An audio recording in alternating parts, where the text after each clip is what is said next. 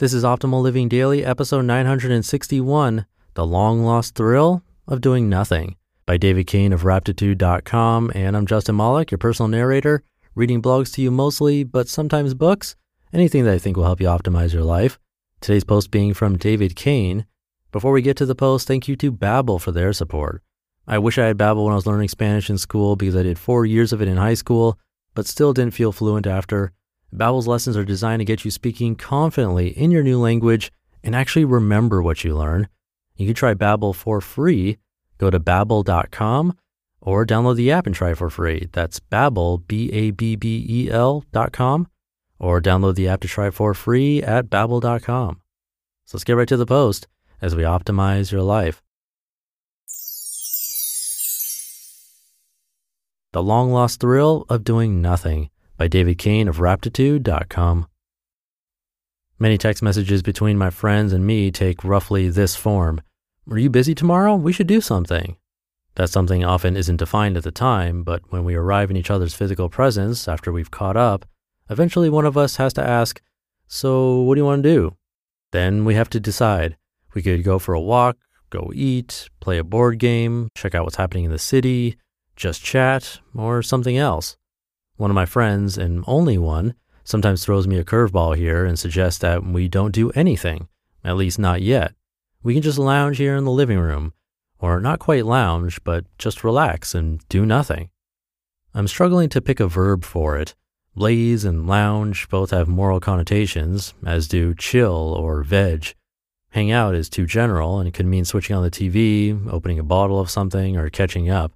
I'm talking about just being in the room and not doing anything in particular, usually while reclining your body in some way, with no regard for the time and no idea of what to do next. Real idleness.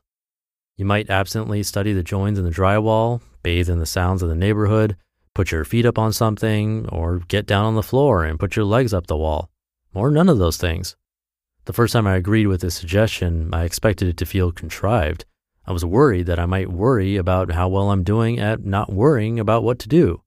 This apprehension quickly gave way, though, as the feeling of doing nothing in particular began to feel extremely familiar. I had forgotten that I'm fairly experienced at exactly this kind of idleness. As a kid and then a teenager, before I started to think of time as a scarce resource, I did a lot of this. Back then, I had much less awareness of the passage of time, or at least of the numbers on clocks. Time was something you referred to occasionally when you needed to meet someone or see a particular movie. There was so much less emotion tied up in what the clock said. I certainly hadn't yet linked it to any kind of self-evaluation. It seems like the introduction of adult responsibilities destroys the freedom to be only occasionally aware of how you're using your time.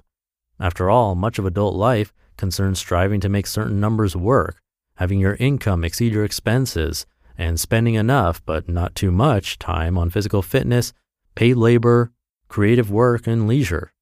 Doing nothing in particular for however long it was that first time, maybe 15 or 20 minutes, but I don't want to know, gave me a glimpse of what it was like when time wasn't so predominant in my thinking. It was wonderful to discover that just by stepping away briefly from the stream of serial decision-making, it was still possible to experience life with at least some of that freedom. My friend has since convinced me to be idle by myself on a regular basis. I have been. When I'm finished with one thing and don't immediately move on to another, I'll tip myself back on the couch and let the planlessness of the moment take over. I stop deciding altogether, even about what time I'll start deciding again. I should be clear that this kind of doing nothing is entirely different from meditation, which I do a lot of. Even though meditation is all about abiding in present moment experience and refraining from entertaining thoughts about past and future, it does require a specific intention and enough self-oversight to keep yourself on track. True idleness is intentionless time, and it fulfills something that meditation doesn't. I also don't want to confuse true idleness with leisure. Parties, vacations, walks in the park, and flea market excursions do return us to the moment from our planning and striving. But these activities are themselves planned and budgeted for. We can even have a certain anxiety about them not going as planned, a vacation not feeling carefree enough, for example. Spontaneous idleness challenges an urge that's deeply ingrained in many of us, especially in modern secular societies, the persistent need to feel like we're making something of our time. This urge has many names and styles: the Protestant work ethic, the American dream, the bucket list, the examined life, any form of get busy living or get busy dying. Each of these ideas can drive some pretty incredible lives, however, and create a lot of enriching experiences. There's a reason we so often think of time as an investment. The way you spent your time in the past is largely what created your present, and that mechanism is always operating. Completely ignoring efficiency probably doesn't lead to a fulfilling life, but letting that efficiency urge drop occasionally by punctuating our doing with idleness challenges that faint but persistent sense that the moment we stop doing, our precious lives begin slipping away. That belief, which has largely motivated my adult life, is starting to seem completely backwards. Maybe life is slipping away in every moment we're afraid to stop doing stuff. After all, nothing detracts from the enjoyment of your life like a creeping fear that you're doing it wrong. I don't want to think of idleness as another investment, time exchanged for more wellness. So instead of thinking of it as an activity, we can think of it as an insight worth remembering. The end of one activity doesn't need to be the start of another. You can simply remain where you are for a bit without setting a course. If you're a compulsive planner like me, going idle feels something like letting go of the side of the pool. It's not disorienting for long, and the confidence rushes in once you realize you're not going to drown. You just listened to the post titled The Long Lost Thrill of Doing Nothing by David Cain of Raptitude.com. Thank you again to Babbel for their support. You can learn Spanish, Italian, French, German, Swedish, Russian, and more.